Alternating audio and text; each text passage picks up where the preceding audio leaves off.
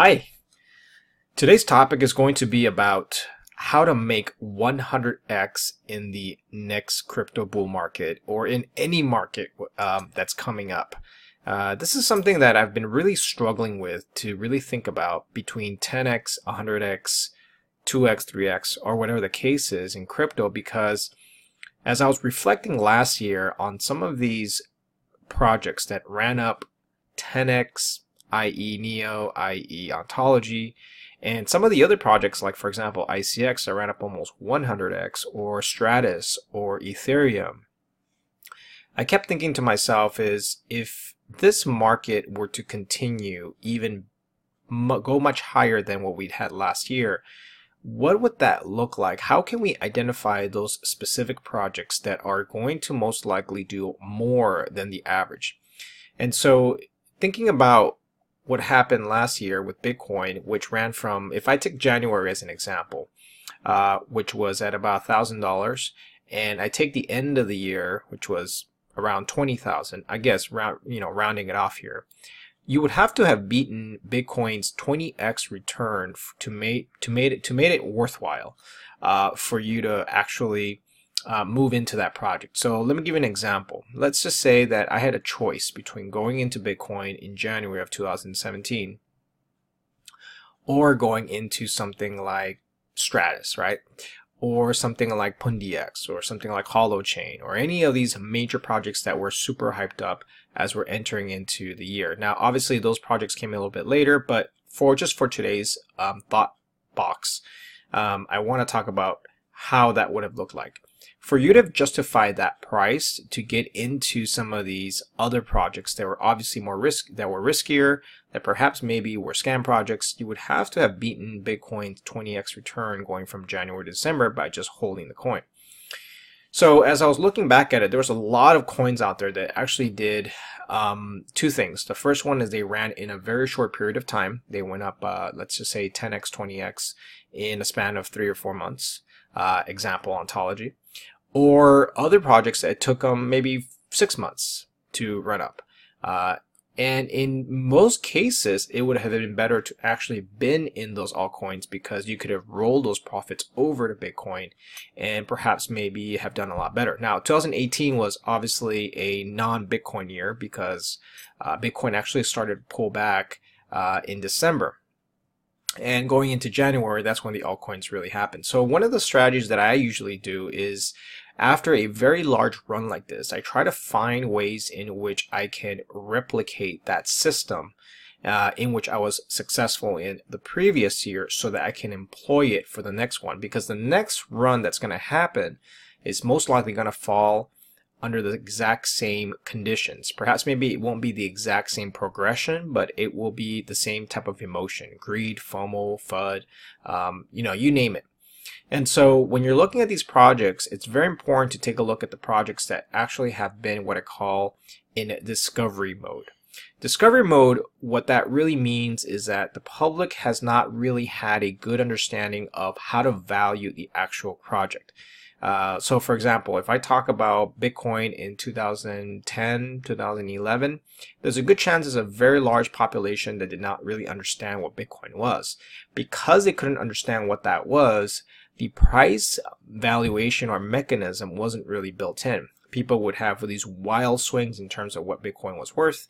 And at that time, you could have made quite a bit of money had you discovered that Bitcoin's price would eventually get discovered in subsequent years, hence in 2018. Now that Bitcoin is in full mode, mainstream mode, what I say that is that most people have already heard of Bitcoin because of the massive price appreciation.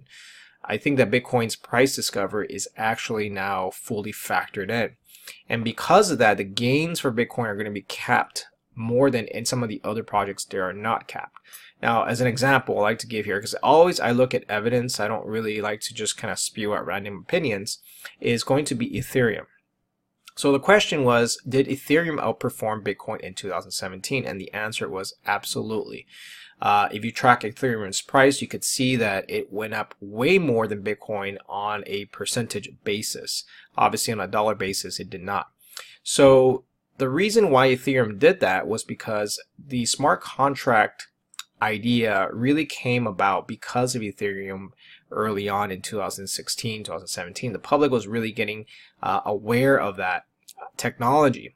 And because of that, Ethereum had a price discovery component to it that allowed Ethereum to really rise in price. Now, Bitcoin was around since 2009, 2010, so most people knew about it, but yet there was still a little bit of price discovery with it because not a lot of people knew about it. I mean, within the community, the technology and blockchain has been around for a while. But when Ethereum came around, this was something really new. Not only was it also decentralized, it also had a very, very unique founder, which was Vitalik. Bitcoin didn't really have that. And so this was something very different the community had not really seen. And so when you mix these two together, you mix a technology was fairly archaic at the time, and when people didn't really understand what its potential was, then you had the three ingredients, I say the perfect storm for a massive bull run.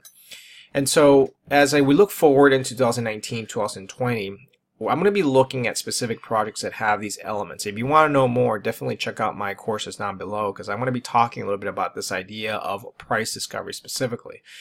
That projects that are undervalued and perhaps are misunderstood usually have the highest potential for return in the coming weeks. This actually happens in the equity markets and also happens in all financial assets. You'd call it real estate, stocks, bonds, even gold at some cases.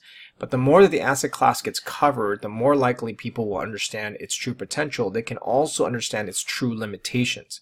And because of that, the price eventually gets capped. Now, I'm not saying that Bitcoin cannot go up another 20x. What I'm saying is that if I'm looking at a choice between altcoins, Bitcoin, and perhaps some of the maybe new coins that are on, maybe we can call them pseudo coins or second generation altcoins, you're going to begin to see that the performances are going to be almost, the differential between those coins are going to be very different. Now, moving forward, like I said before, as we progress into the next evolution of crypto and looking at these bear markets, the next 100x coins are not going to be the same ones that you have right now, because people have already discovered these projects.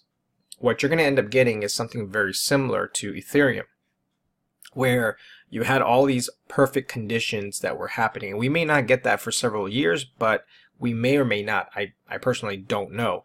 But if I'm looking for a general pattern, if I'm looking for a general template, that's basically what it comes down to. And that's not just in crypto.